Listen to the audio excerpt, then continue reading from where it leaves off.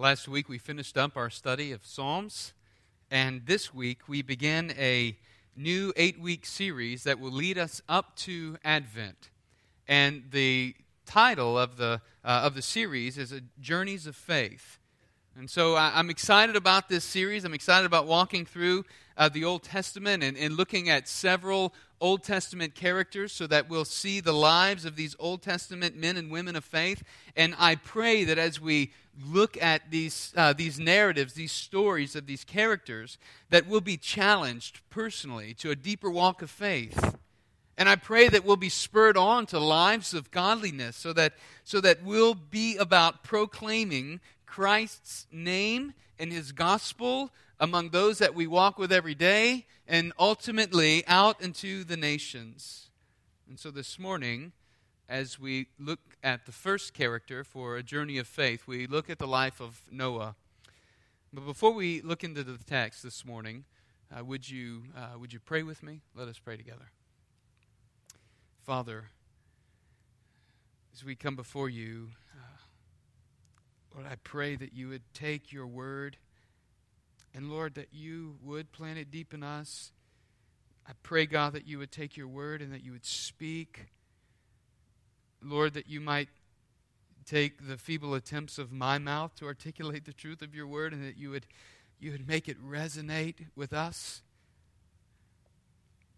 Oh Lord, I pray that you would, by your Holy Spirit, help us to see the truth of your word as it instructs and applies to our lives, and as it communicates to us about who you are, about your goodness, about your holiness, about your sovereignty.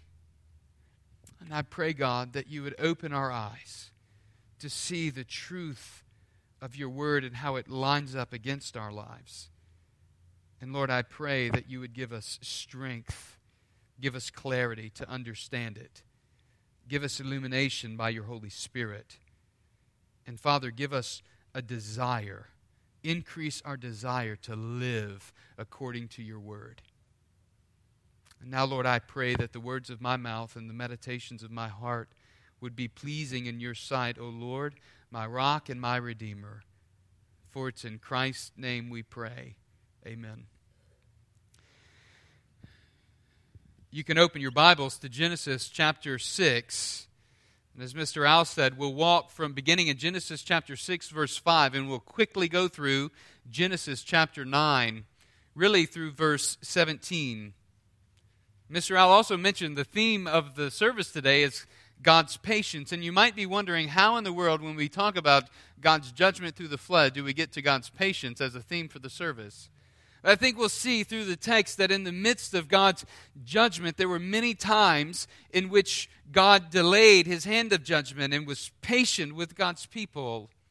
And I think it points us to a far bigger picture that we would even see today, God's patience with us as his creation, with the world, with humanity, that God is patient with us. And so the narrative of Noah and the ark is a familiar story to Christians. Many of us grew up hearing the story of how God delivered Noah and two of every animal through the torrential flood. But children's Bible story books often diminish the dark side of the story. These stories are filled with rainbows and smiles as Noah and his family and all the animals exit the ark. But this morning, as we walk through the biblical narrative of Noah's life, we'll see that Noah and the ark is anything but a children's story. It's the story, really, of God's judgment on man's wickedness. But it's also a story of God's patience and his grace extended to one man, Noah. And this man, Noah, finds favor in the eyes of God. And by this man, Noah, finding favor in the eyes of God, God spares the human race. So if you found your place in Genesis chapter 6, beginning in verse 5, I want to invite you to follow along as I read. The Lord saw that the wickedness of man was great in the earth, and that every intention of his heart or every intention of the thoughts of his heart was only evil continually. And the Lord was sorry that he made man on the earth, and it grieved him to his heart. So the Lord said, I will blot out man, whom I've created from the face of the land, man and animals and creeping things and birds of the heavens, for I'm sorry that I've made them. But Noah found favor in the eyes of the Lord. This morning, I want us to see that even as we look at this text, God's judgment is imminent.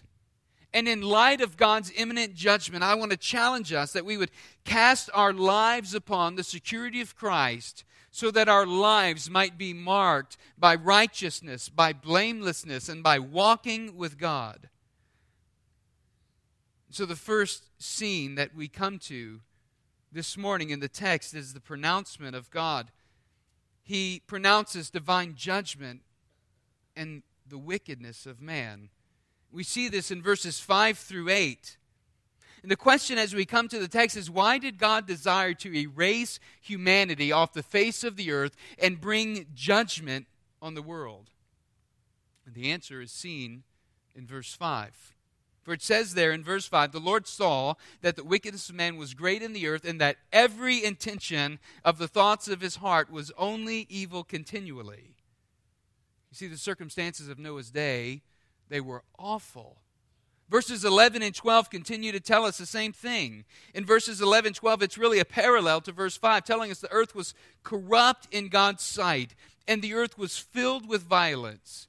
And God saw the earth, and behold, it was corrupt, for all flesh had corrupted its way on the earth. You know what that's saying? That's saying that everyone on the earth was wicked. Every thought was only evil continually. There was this continuous wickedness, this perpetual wickedness and evil that sprung forth from the hearts of men. And it was rampant, and it was all over. Just to kind of give us an idea of what we're talking about here, the timeline between Adam and Eve's sin in the garden when they were kicked out of the garden and Noah's day when the flood began was roughly 15 to 1600 years. And the earth's population had grown exponentially during this time. So Adam lived to be, Scripture says, 930 years old. Scripture records for us that Adam had 3 sons, Cain, Abel, and Seth. And you're probably familiar with the story that Cain rose up and he slew Abel. Now, we know that Seth lived to be 912 years old, and he fathered a man named Enosh, and Enosh had other sons and daughters. And so the men recorded for us in Genesis 5, in the early account here of Genesis, they lived into the 900s. So 9 centuries, right? 900 years old. Kenan, 910 years old. Jared, he lived to be 962 years old. Methuselah lived to be 969 years old. Lamech lived to be 777 years old. Lamech was the father of Noah. Noah was the 10th generation from Adam. Now, just to give you an idea of how the population could explode exponentially, I just want to use myself as an example. So, by the time I was 32, I fathered 4 children. And that means that by the time that I reached 64, my 4 children could also father 4 children.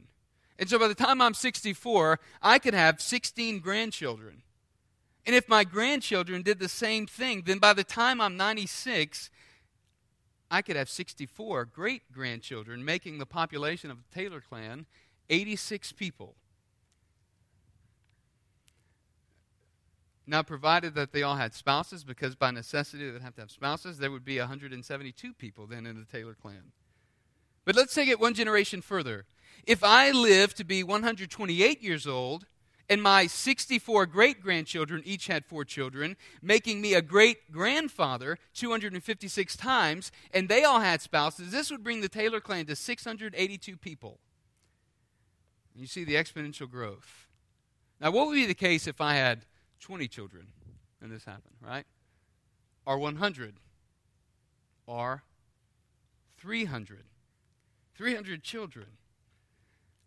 You know, in a time when people were living to be 900 plus years old and living under the command to be fruitful and multiply, the population of the earth would have been in the hundreds of thousands. And I'm sharing all this because I want you to get the picture that it was more than just a few families living in small settlements, a few miles sporadically placed throughout the small-known world. Because as humanity flourished, so did wickedness. Wickedness flourished in the heart of man to the point that God had enough, and he says, I'm going to bring swift judgment on man's wicked, evil heart. And in verse 6 it says that the Lord was sorry that he made man on the earth, and it grieved his heart. This doesn't say that God made a mistake, or that he was taken by surprise or unaware of man's sinfulness. It tells us that God looked upon his creation and he was grieved over it. He was deeply saddened by man's rebellion. I think what we see is a stark contrast between Genesis 1 and 2, where God looks upon what he's created and says it was good, and Genesis chapter 6, verse 5, where Moses emphasizes the words that every thought, every intention was only evil continually. I know the movie Noah received mixed reviews, but as I watched the movie, it helped me to conceptualize really the vast wickedness of the times. One scene was particularly gruesome and memorable for me, though. Just before the flood comes, Noah had snuck away and he was watching the crowd from a distance, kind of at the edge of the wood line. And as he's watching the crowd of people in their savageness from the edge of the woods, he sees that women are being abused and that an animal is ripped apart by the crowd. And in that moment, as he's watching, a man turns and he looks at Noah as if he's possessed by a demon. And Noah catches eyesight with him, and he turns and he runs back to the ark. What we need to understand is that in the midst of this time that Noah's living, there was great depravity. There was great wickedness. Man's moral failure had grown to a point that God looks upon it with such disgust, and he says, I'm going to wipe it all out. And so God's response to man's sin is seen in verse 7. In verse 7, so the Lord said, I will blot out man whom I've created from the face of the land, man and animals and creeping things and the birds of the heavens, for I'm sorry that I've made them. He says it again in verse 13 there in chapter 6. I will destroy them with the earth. Verse 17, everything that's on the earth shall die. Chapter 7, verse 4, look at what he says. Every living thing that I have made, I will blot out from the face of the ground. Verse 23, chapter 7. He blotted out every living thing that was on the face of the ground, man and animals and creeping things and birds of the heavens. They were blotted out from the earth. This is horrible judgment. God looks upon his creation and he weeps. He's grieved over the wickedness that is in the heart of man. And so God in his divine judgment is going to wipe man off the face of the planet. But verse 8. Verse 8 provides a ray of grace amidst the looming dark cloud of God's judgment. Do you see it there? But Noah found favor in the eyes of God. And so the scene moves in the midst of judgment to, secondly, divine grace in Noah's walk of faith. We see this in verse 9. Noah was a man of faith. In fact, verse 9 tells us these are the generations of Noah. Noah was a righteous man, blameless in his generation. And it says Noah walked with God. In other words, Noah knew God. Like Enoch, who had walked with God and was no more, Noah was a righteous man because he believed God, and it was his faith in God that made Noah righteous. The writer of Hebrews gives us insight into the faith walk of Noah. In Hebrews chapter 11, verse 7, we read, "By faith, Noah being warned by God concerning events as yet unseen, in reverent fear constructed an ark for the saving of his household.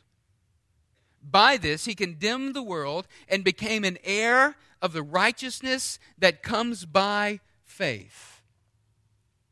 You see, Noah's walk of faith points us to see the hope of grace in the face of coming judgment. And so the question is, what are we to learn from the life of Noah? I think there are a few things that we can learn, several things we can learn from the life of Noah, but I want to highlight three for us quickly this morning. First, it's this, that Noah obeyed God's word and he walked by faith. So God speaks to Noah. Look in verse 13 of chapter 6. What's it say? And God said to Noah, right? "I've determined to make an end of all flesh, for the earth is filled with violence through them. Behold, I will destroy them from the earth." And then he proceeds to tell Noah what to do. "Noah, make an ark for yourself of gopher wood. Make the rooms in the ark to covered inside and out with pitch." This is how you're to make it. He gives him the dimensions of how to make it, right? 300 cubits long, 50 cubits wide, 30 cubits high. Make a roof. Here's what you do with the roof. Make a window all the way around for ventilation. "For behold, I will bring a flood of waters upon the earth and destroy all the flesh that's in it, with breath under heaven. Everything that's on the earth shall die." And so we see, then he says, "But I will establish my covenant with you. And you shall come into the ark, you, your sons, your wife, your sons' wives with you." And so Noah, not having ever seen rain, not having ever seen an ark, follows what God calls him to do. In fact, in verse 22, it tells us, so God spoke to him in verse 22, Noah did this. He did all that God commanded him. So he built the ark. Noah obeyed God. He obeyed what God had commanded him to do. He built the ark, and it carried them safely through the waters of God's judgment. And so God speaks to Noah a second time. He speaks to him in chapter 7, verse 1. The Lord said to Noah, "Noah, go into the ark." And then verse 5 points out to us, Noah did all that the Lord had commanded him, right? Then the flood comes. Chapter 7 and 8 detail the flood account. So Noah and his family with the animals are on the ark for 1 year and 11 days, floating through the waters, the torrential flood. And then in chapter 8, verse 15, God speaks to Noah again. And God says to Noah, "Noah, go out of the ark." And in verse 18, Noah went out of the ark, he and his sons and his sons' wives and his wife, and they brought all the animals out of the ark. I think one of the points we need to see is that Noah's righteousness didn't come from sinless perfection. His blamelessness wasn't about sinlessness. His righteousness came from believing upon God's word, trusting in God, and following what God had commanded of him. But secondly, we also see about Noah that Noah preached God's judgment through building the ark. In 2 Peter chapter 2, verse 5, Peter tells us that Noah was a herald of righteousness. That is, he was a preacher of righteousness. For 120 years, Noah worked to build the ark. 6 days a week, I would imagine, he would wake up and he'd work on building the ark. So the size of the ark, right, 300 cubits long, that's 450 feet long. 50 cubits wide, that's 75 feet wide. 30 cubits high, that's 45 feet high. This was a massive box, right? It was a massive ship. In fact, ships this size weren't even being built until the 1900s, when steel would be used in the construction of ships. I mean, this was a huge ship. It took him 120 years. And in the midst of all that time building the ark, his act of building was a constant statement of the coming judgment of God. He was a preacher of righteousness in that he was obediently following God's word. And I submit to you this morning that the testimony of Noah's life mattered before God, and it mattered before the onlooking crowds as they watched him day by day construct this wooden box. I believe the people of Noah's day knew the seriousness of their sin because they knew Cain. Cain was marked by God so that any man who took revenge on his life by taking his life would be repaid sevenfold. Cain was living among them, and he was a living illustration of the deadliness of sin. Adam lived 930 years. I wonder how many times Adam and Eve told their story of the fall from perfection in the garden to sin outside of the garden. I wonder how many times they told grandkids or their children or great-grandchildren or told those in the community. Enoch walked with God and then he was no more. I wonder how many times Methuselah told the story about his father who for 300 years walked with God as a faithful man and then went to be in his presence. I think the people of Noah's day knew their wickedness. Can you imagine the pressure and the taunting that Noah received from the people that were all around him for those years when he was building the ark? Look, there's crazy Noah. Noah, when are you going to finish that box that you're building? Noah, when's the rain coming? This rain that you keep talking about, when's it coming? What has God told you to do about all of this? But Noah would keep on going, proclaiming God's word through faithful obedience. So we see that Noah preached God's judgment through the building of the ark, through his faithful obedience. And we see that Noah received grace as an heir of righteousness. God was gracious to Noah. And as Noah believed God, he believed by faith. And here's what happened. God counted his faith to him as righteousness. And so we read in chapter 7, verse 23, that although God blotted out every living thing that was on the face of the earth, we read at the end of that verse, only Noah was left, and those who were with him on the ark. So here's the thing. God exercised divine grace toward humanity through Noah, a man of righteousness. And though the men of Noah's day had 120 years to hear of God's coming judgment and to repent and turn from their wicked ways, they refused the patient hand of the Lord. And so Peter writes in 1 Peter chapter 3, verses 20 and 21, because they formerly did not obey, when God's patience waited in the days of Noah, while the ark was being prepared, in which a few, that is, 8 persons, were brought safely through water. Baptism, which corresponds to this, now saves you, not as a removal of dirt from the body, but as an appeal to God for a good conscience through the resurrection of Jesus Christ. What I want us to see is that in a similar way that the ark was the instrument that saved Noah and his family from God's wrath, so the cross of Christ is the instrument by which we are saved. Because Christ was resurrected from the grave, having triumphed over sin and death, we have hope. We have hope from the final judgment of God's wrath upon mankind. You see, God's judgment on humanity's wickedness and sin in Noah's day points us to a greater reality of Christ's eschatological judgment. There's coming a day where Christ will judge the world in its wickedness and in its sin. He'll execute swift judgment on all who reject him.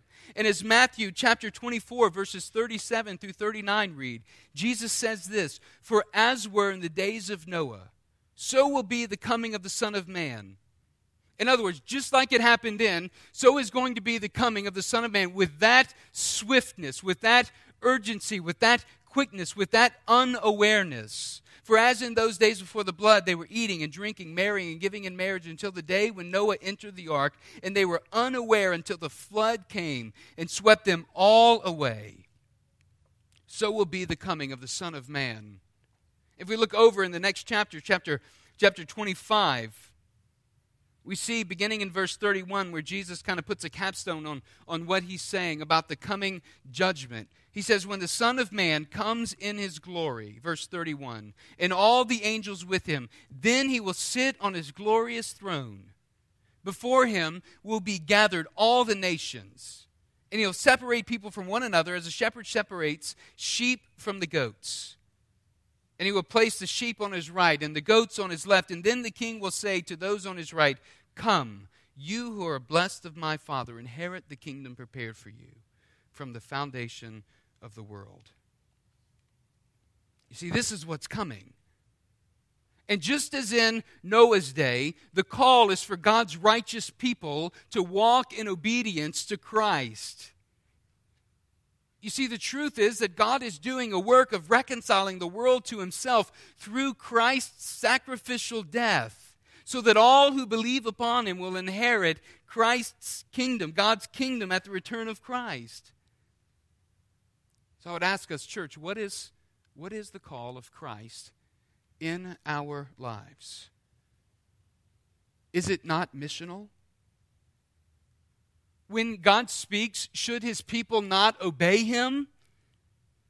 Jesus tells his disciples in John 14:15, if you love me, right, you'll obey my commandments. He exhorts them to abide in me, and I'll abide in you. We look at the Great Commission text in Matthew 28:19 and 20. And he says, therefore, as you go, make disciples of all nations, right? Here's the command, make disciples. This is the life work, generally speaking, of every twice-born individual. Make disciples of all nations, baptizing them in the name of the Father, Son, and the Holy Spirit, teaching them to obey all that I've commanded you. And behold, what? I'm with you, even to the end of the age. And so we see this commission, this command that God has given all of his children.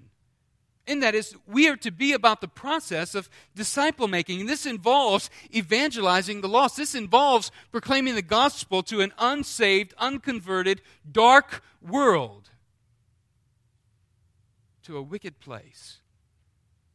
To an evilness that from man's youth has a reservation in the heart of every individual. Isn't it by preaching God's word that people will hear and be saved from this judgment that we're talking about? And the answer is yes. Yes, it is. So here's the challenge. Let us be like Noah, the preacher of righteousness, and seeing that God's judgment is imminent, let us cast our lives upon the security of Christ so that our lives are marked by righteousness, by blamelessness, and by walking with God. You see, we see God's divine judgment in Noah, and it points us forward to see the coming divine judgment that will be issued forth through Christ. We see God's divine grace exercised toward Noah, and it points us forward to see that God, by his grace, has sent Christ. He has stepped down into the world, and he has come that we might have salvation in him. He is patiently waiting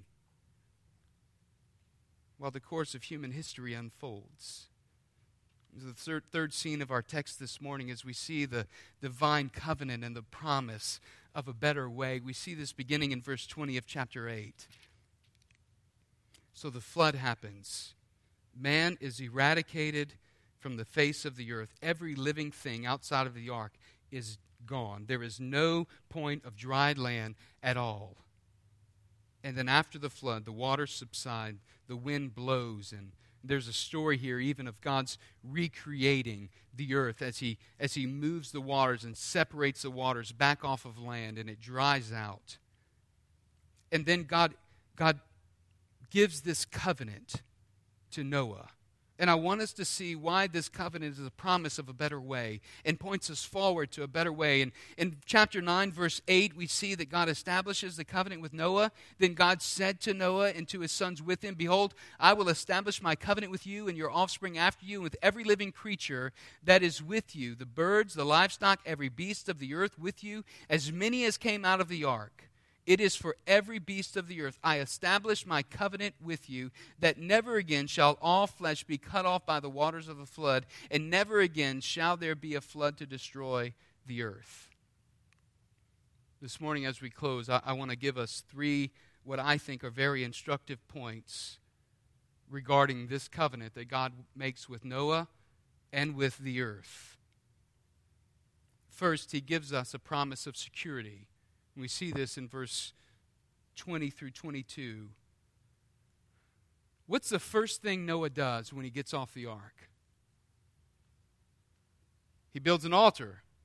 He sacrifices the clean animals that he has brought with him to God. He does this to make atonement for his own sin, but he does this also to praise God for bringing he and his family through. He brings a burnt offering before the Lord.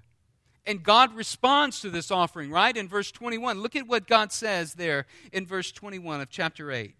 I will never, the Lord smelled the pleasing aroma. The Lord said in his heart, I will never again curse the ground because of man. For the intention of man's heart is evil from his youth. Neither will I ever again strike down every living creature as I have done. And hear the security that God gives in this covenant. Verse 22, while the earth remains, as long as the earth remains, seed time and harvest, cold and heat, summer, winter, day and night shall not cease. I won't flood the earth again with a flood of judgment. I want you to notice something about verse 21. The language of verse 21 is similar to the language of chapter 6, verse 5. He says in verse 21, he says something, for the intention of man's heart is evil from his youth. The point we see is the deep-seated evil in the heart of humanity didn't change after God's judgment through the flood, did it? In other words, God's judgment eradicates man with finality, but it doesn't deal with the sin problem that man has in his heart before God. So there's another way God must deal with man's sin. This points us to look forward to a way that God would deal with the sin that is in the heart of every man, woman, and child.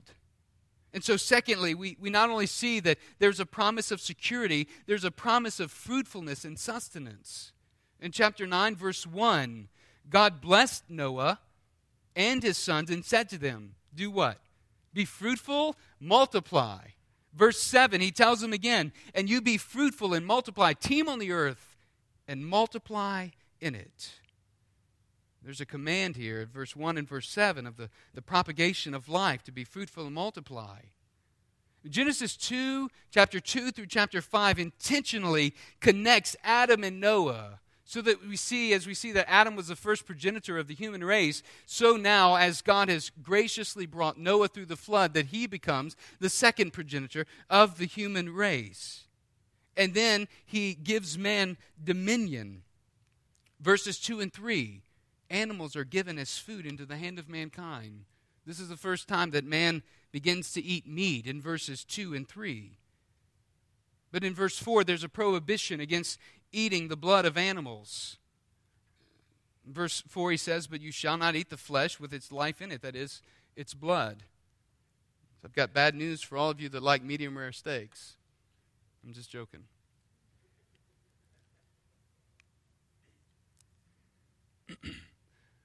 The reason that they weren't to eat animals with the blood still in the meat is the blood of the animals to be drained out and poured on the altar as a sacrifice to God. This is something that the Levitical law under Moses makes clear for us, that it's used for the atonement of sin. And the difference is it distinguishes men from the ravenous activity of animals as they kill and attack their prey and eat their prey. The point is, man is to show proper reverence for all of life, because all of life is sacred. So this isn't a prohibition against eating medium rare steaks. This is a exhortation to value life. And so in verses 5 and 6, we also see the protection of life is given to man as a responsibility for executing justice. This wasn't the case before the flood. Look in verse 6. Whoever sheds the blood of man, by man shall his blood be shed. For God made man in his own image. God institutes capital punishment.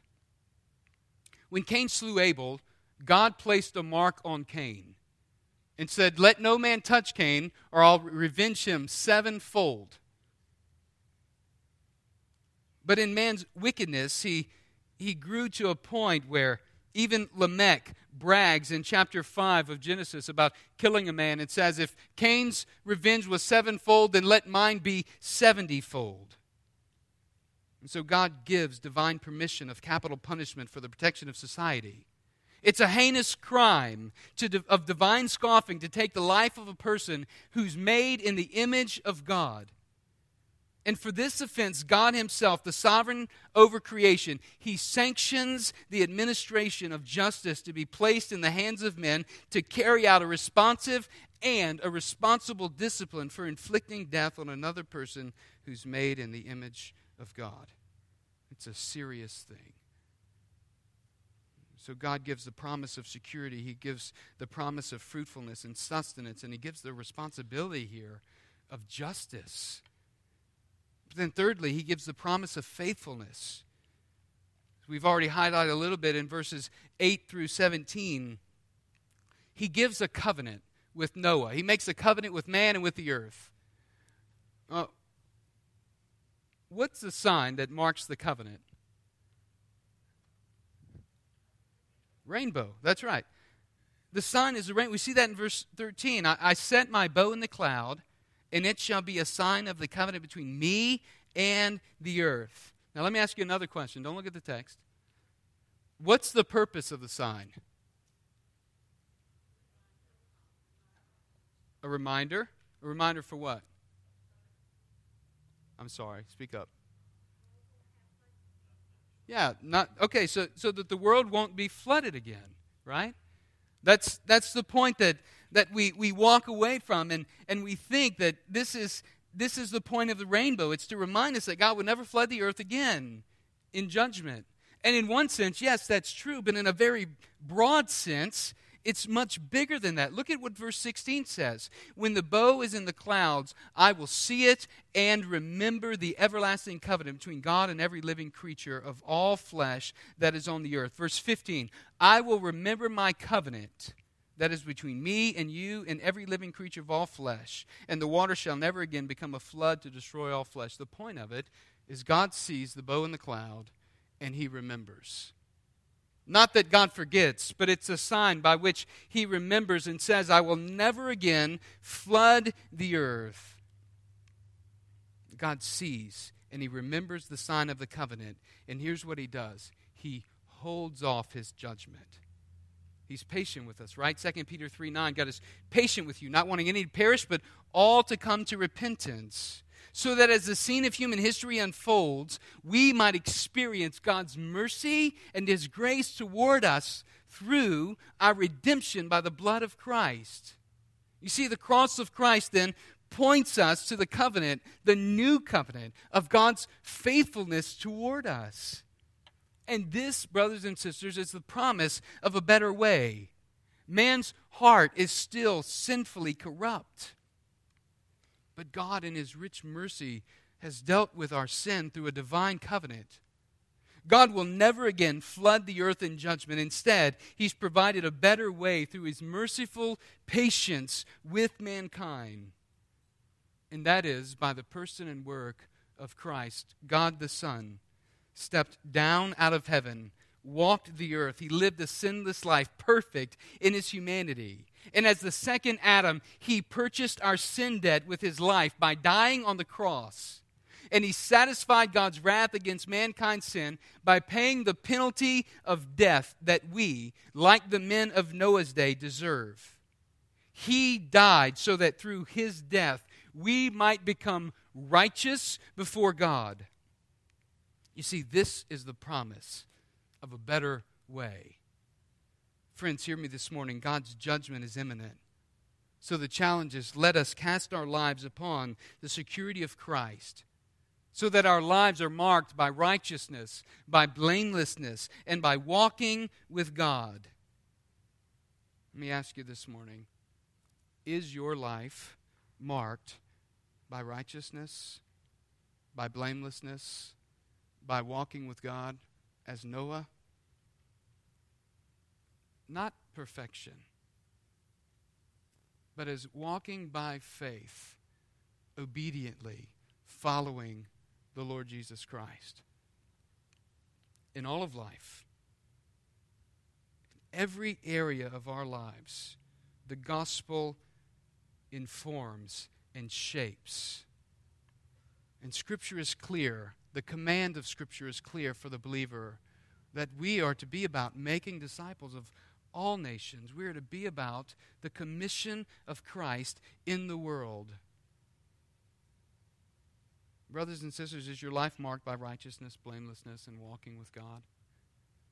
This morning, if this is the first time that you've heard the story of Noah or heard of the covenant that God has made between God and man, and then pointing us to see who Christ is and how Christ has fulfilled this covenant, how Christ has made a better way. If this is your first time to hear this and you've got questions, I'd love to be able to speak to you and answer those questions.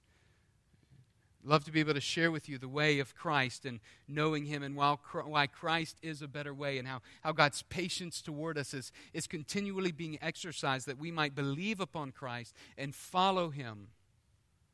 So I'm going to close in prayer this morning, and I want to invite you to respond as the Lord leads you. Let us pray. Our Father, we thank you for the hope of your word. We thank you how we can see in Scripture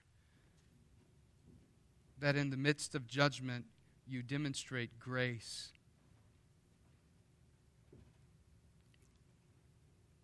And that you look upon us with patience, and that you have made a way for us to have your righteousness so that we won't experience your judgment in the coming days. We thank you that we have the hope of security through Christ, and that you have made a way for us to experience and to be in your presence eternally. And so, God, we pray that you would strengthen us this morning, that we might be men and women, a people of righteousness, of blamelessness, and of walking by faith. For it's in Christ's name we pray. Amen.